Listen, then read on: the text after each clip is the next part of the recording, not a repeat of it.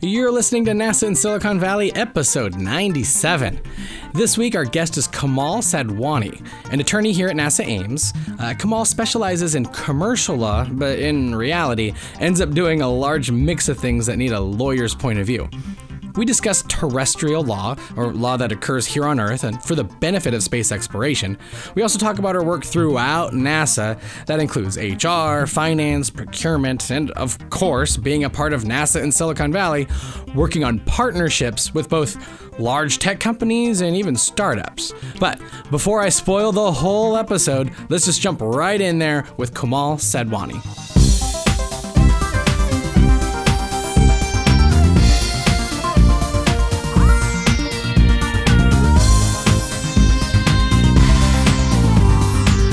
We always start this off the same way, Komal. Tell us a little bit about yourself. How did you join NASA? How did you end up in Silicon Valley? I'm from Guam originally. Okay, that's a first. Yes. That is a first of the NASA in Silicon Valley podcast. I went to college in New York. I was the kid who wanted to be as far away from home as possible and concluded that you could only go halfway around the world before you start coming back. So I went from Guam to New York. And then I just started making my way back west. And eventually, after I graduated law school, I knew I wanted to come out to California to be closer to home. Just working my way back. Shorter of a flight, I guess. It's correct. Exactly.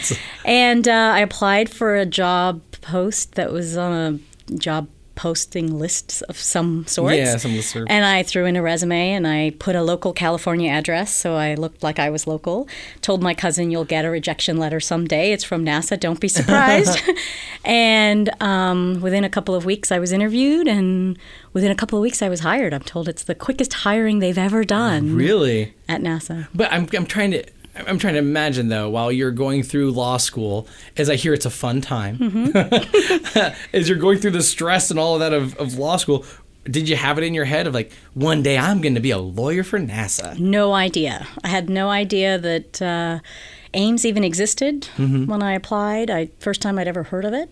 I really had thought that I would go the law firm route or work for a company. I never thought to work for the government. I was never part of the public interest law or government folks.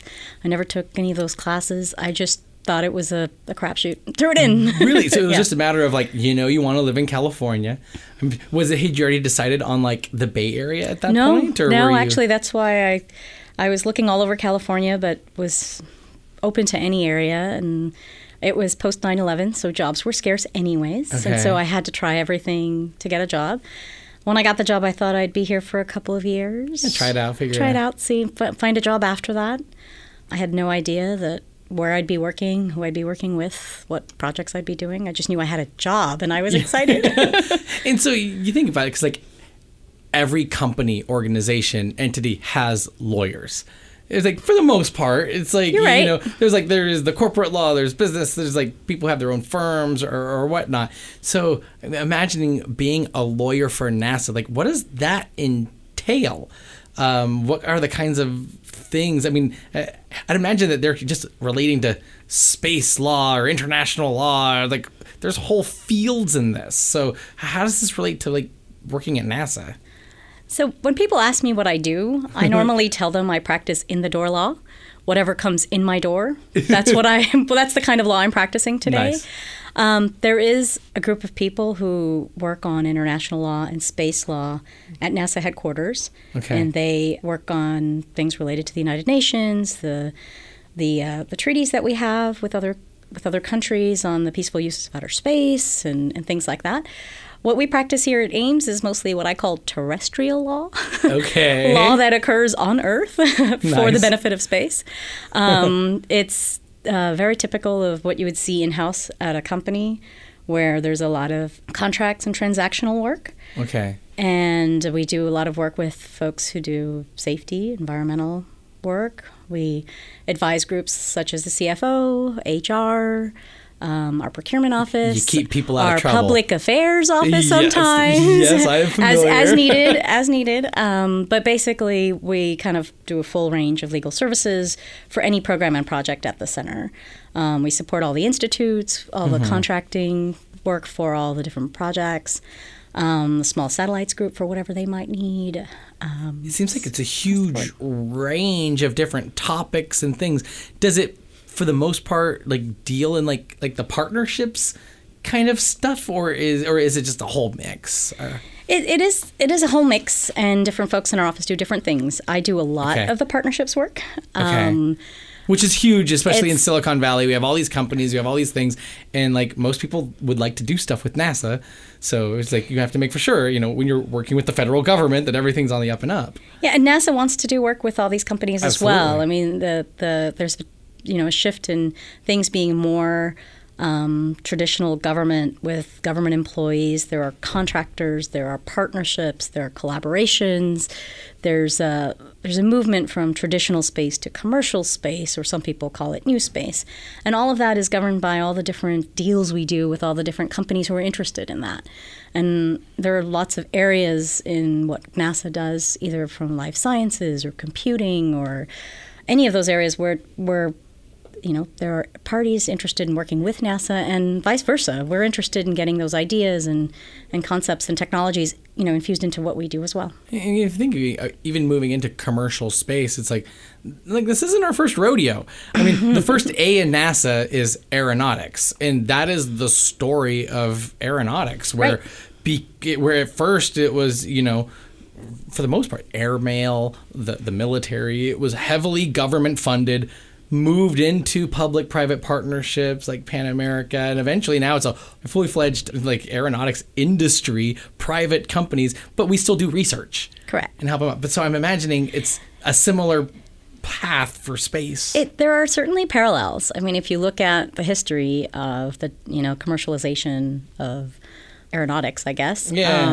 The time frame is very different, right? That course. was a huge, a long period of time from the first flight to air traffic management, for example. Yeah, really.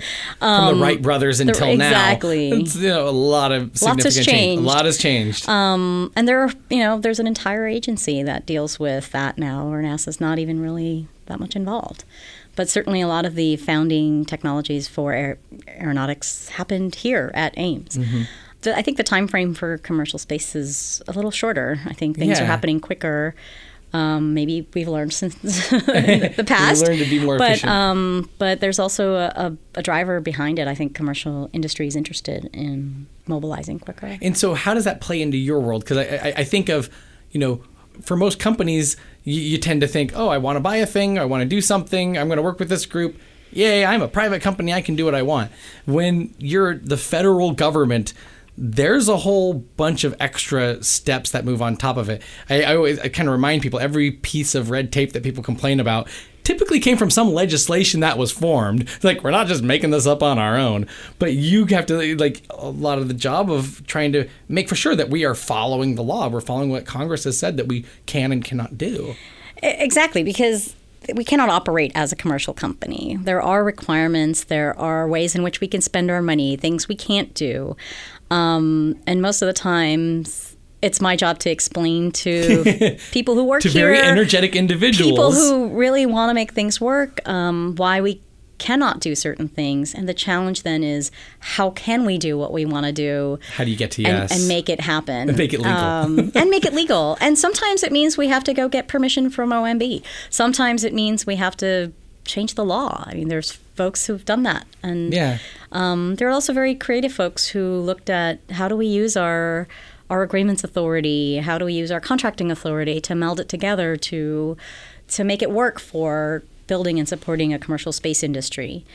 And sometimes that means we define the requirements of a contract in a very creative way. Sometimes that means we use our flexibility in certain agreement types to do it in a certain way, and do it in a way that keeps stakeholders aware of what we're doing, and making sure that you address all the potential stumbling blocks along the way. And it's not the most exciting process, but it is a process that's there, and it enables. And we're not going to get far without it. We don't have a choice. You're not going to get anywhere without literally. it. You have to be aware of what stumbling blocks exist, and it's not ones that, as I promise people, it's not ones I've created. They are ones that exist. Well, I always say there's the difference of being a problem identifier and a problem solver.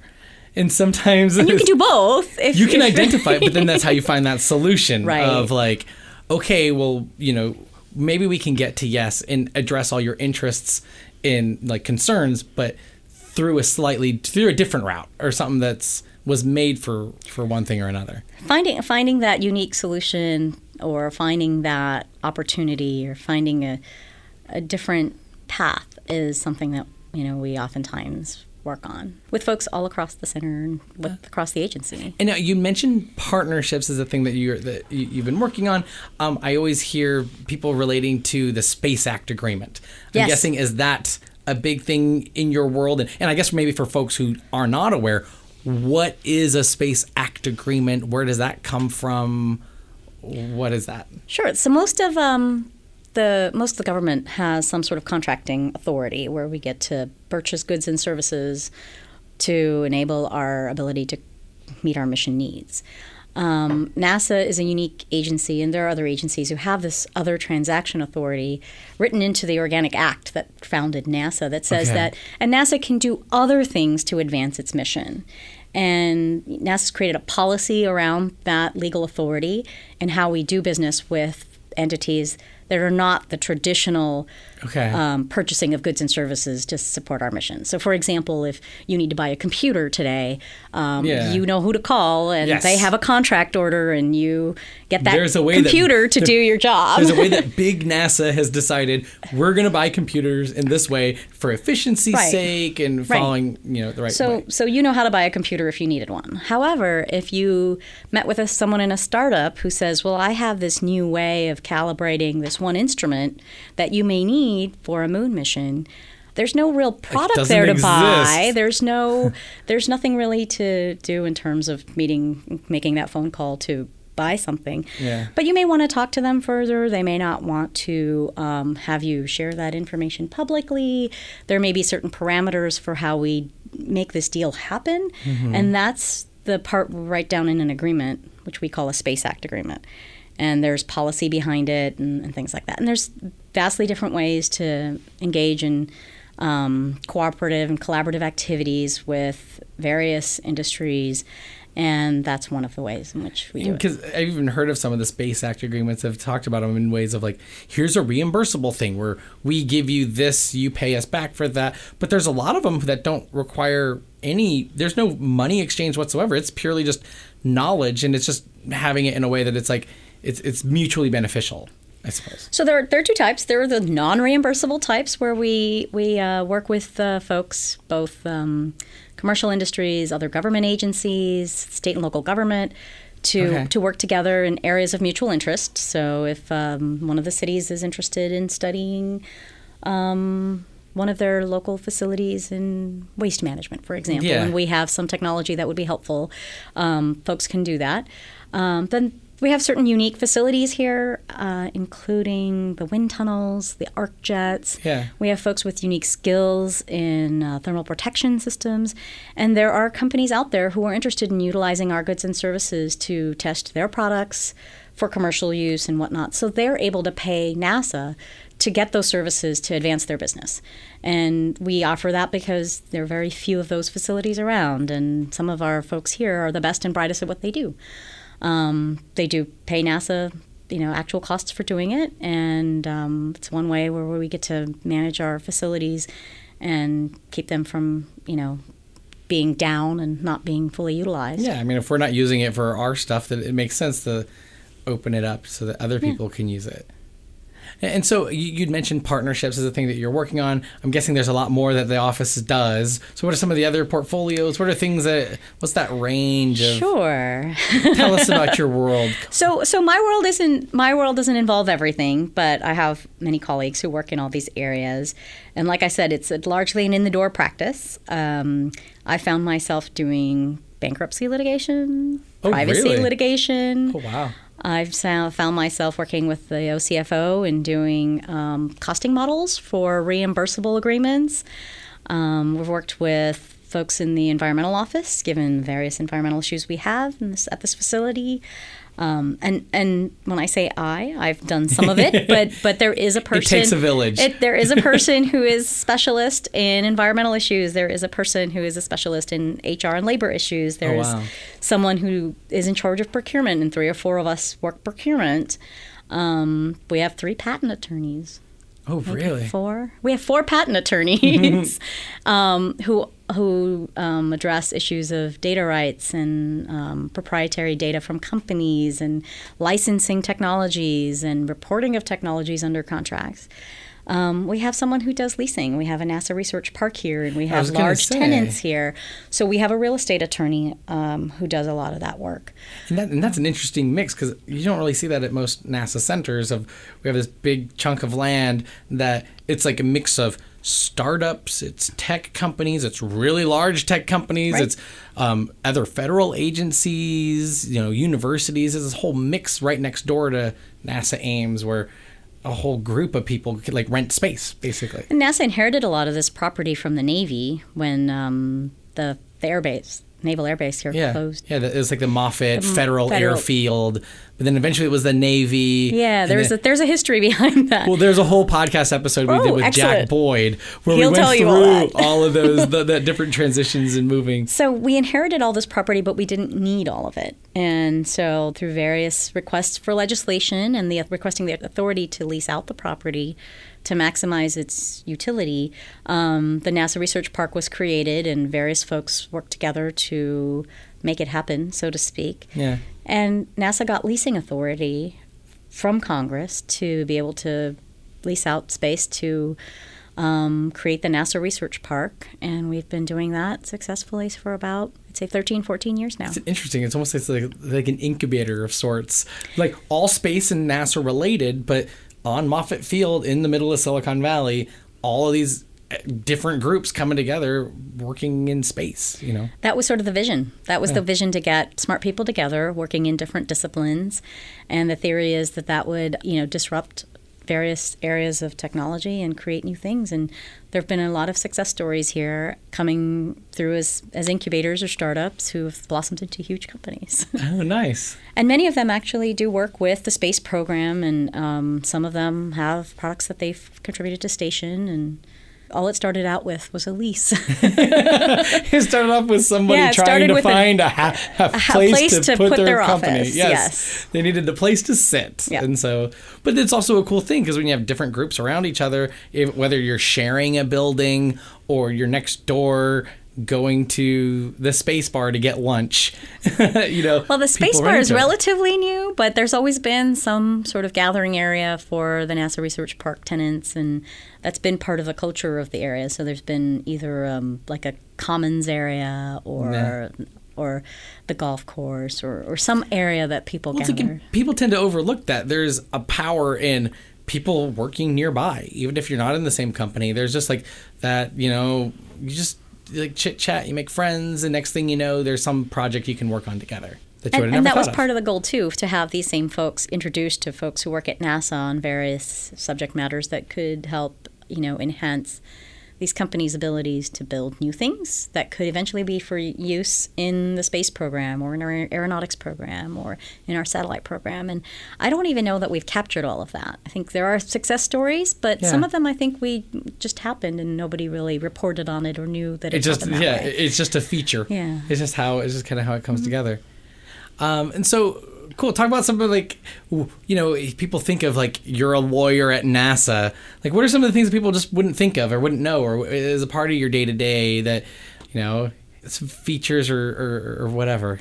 I don't think people would know that we are ethics advisors as well for government employees, that if folks have conflicts of interest and post-employment issues because they work for the government, we advise folks on that. We do training in ethics. I guess that would make sense if I'm a federal employee who's an engineer and working on big multi-million-dollar contracts, but then I'm going to work on my own little startup on the side. There's very clear ethics and dividing lines of where you can and cannot be. I don't think people realize that we do spend a lot of time with red tape. I think people understand that the government has a lot of red tape, but I think that we as lawyers help folks like the scientists and engineers around here navigate through that so that they can be freed up to do their regular job. Yeah, absolutely. And I think that people will be surprised to see us at the table, for example, discussing things at the various institutes, for example. The Small Satellite Institute director would come and ask me, how would he enable this data sharing plan, or how would we do this contract? So there are programs and projects here that operate independently, but we're sort of wedged in little places, helping the cogs work along the way. Yeah. I think folks would be surprised to hear that we are really involved in working with the UTM program, the Unmanned Aerial Vehicle Traffic Management System. It's basically the air traffic control for drones. For drones, where there's a lot of regulatory requirements. There are issues related to liability and loss, insurance. That they wouldn't think of NASA as an entity that has to deal with that to begin with, because many times we're not developing the drones, we're flying them. And we are worried about loss of the vehicles, but also in working with partners and other operators, people who develop hardware. What are the pieces that need to come together to make this system or make the UTM program thrive?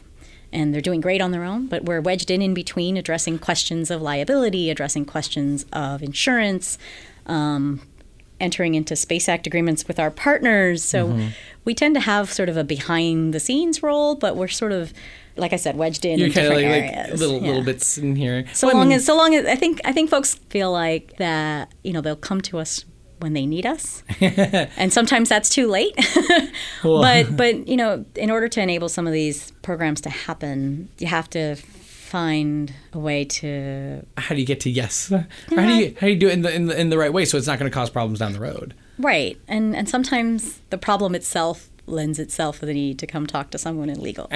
So it's when that first thing crashed. What do we do? Or if I once worked a case where a large piece of equipment, very valuable piece of equipment, fell. Oh, really? Just like and there was tens and thousands of dollars worth of damage, and we had to figure out who caused the damage, who's liable, who's liable, who is going to pay for it at the end, but also under a very strict timeline because the schedule for the program required that piece of equipment.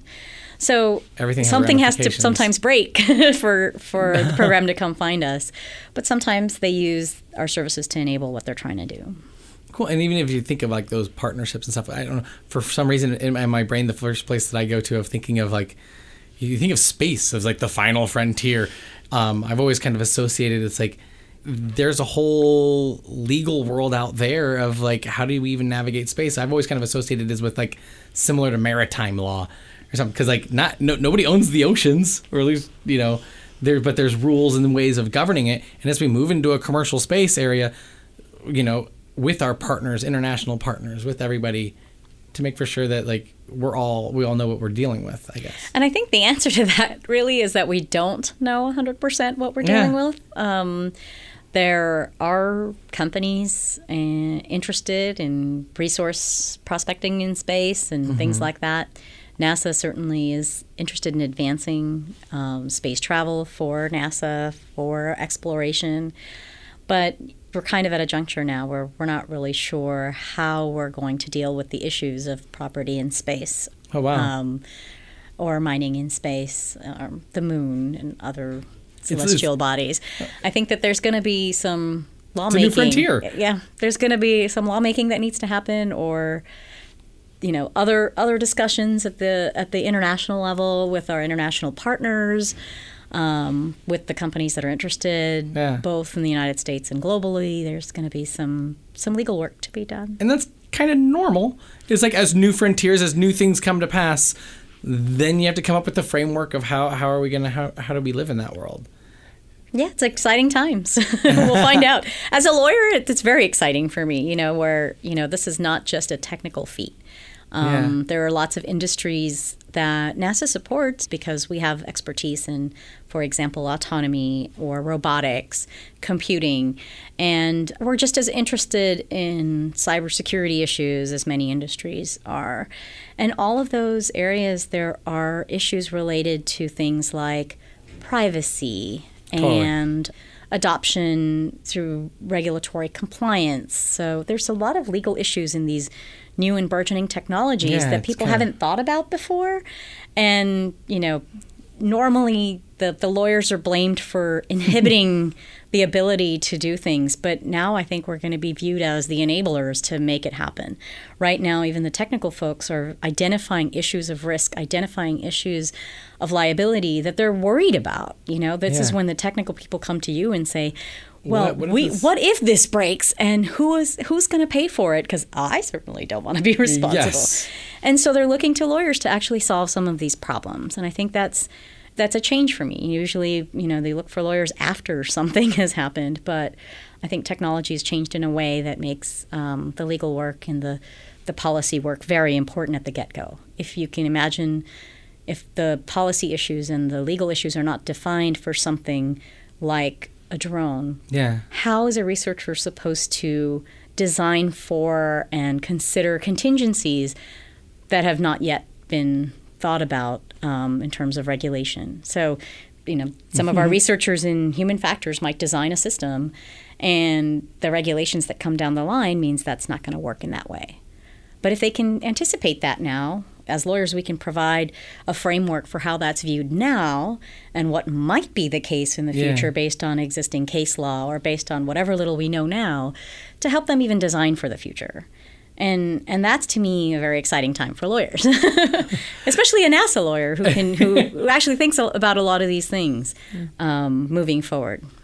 So for folks listening, have any questions for Komal, anything about how life being a lawyer at NASA is, we are on social media at NASA Ames on all the major platforms. We're using the hashtag NASA Silicon Valley. But thank you so much for coming. This has been fun. Thank you, Matt. It was great being here. You have been listening to the NASA in Silicon Valley podcast. Remember, we are a NASA podcast, but we are not the only NASA podcast. So don't forget to check out our friends at Houston We Have a Podcast. There's also Gravity Assist. There's This Week at NASA. And if you're a music fan, don't forget to check out Third Rock Radio. The best way to capture all of this content is to subscribe to our omnibus RSS feed called NASA Casts, or visit the NASA app on iOS, Android, or anywhere you find your apps.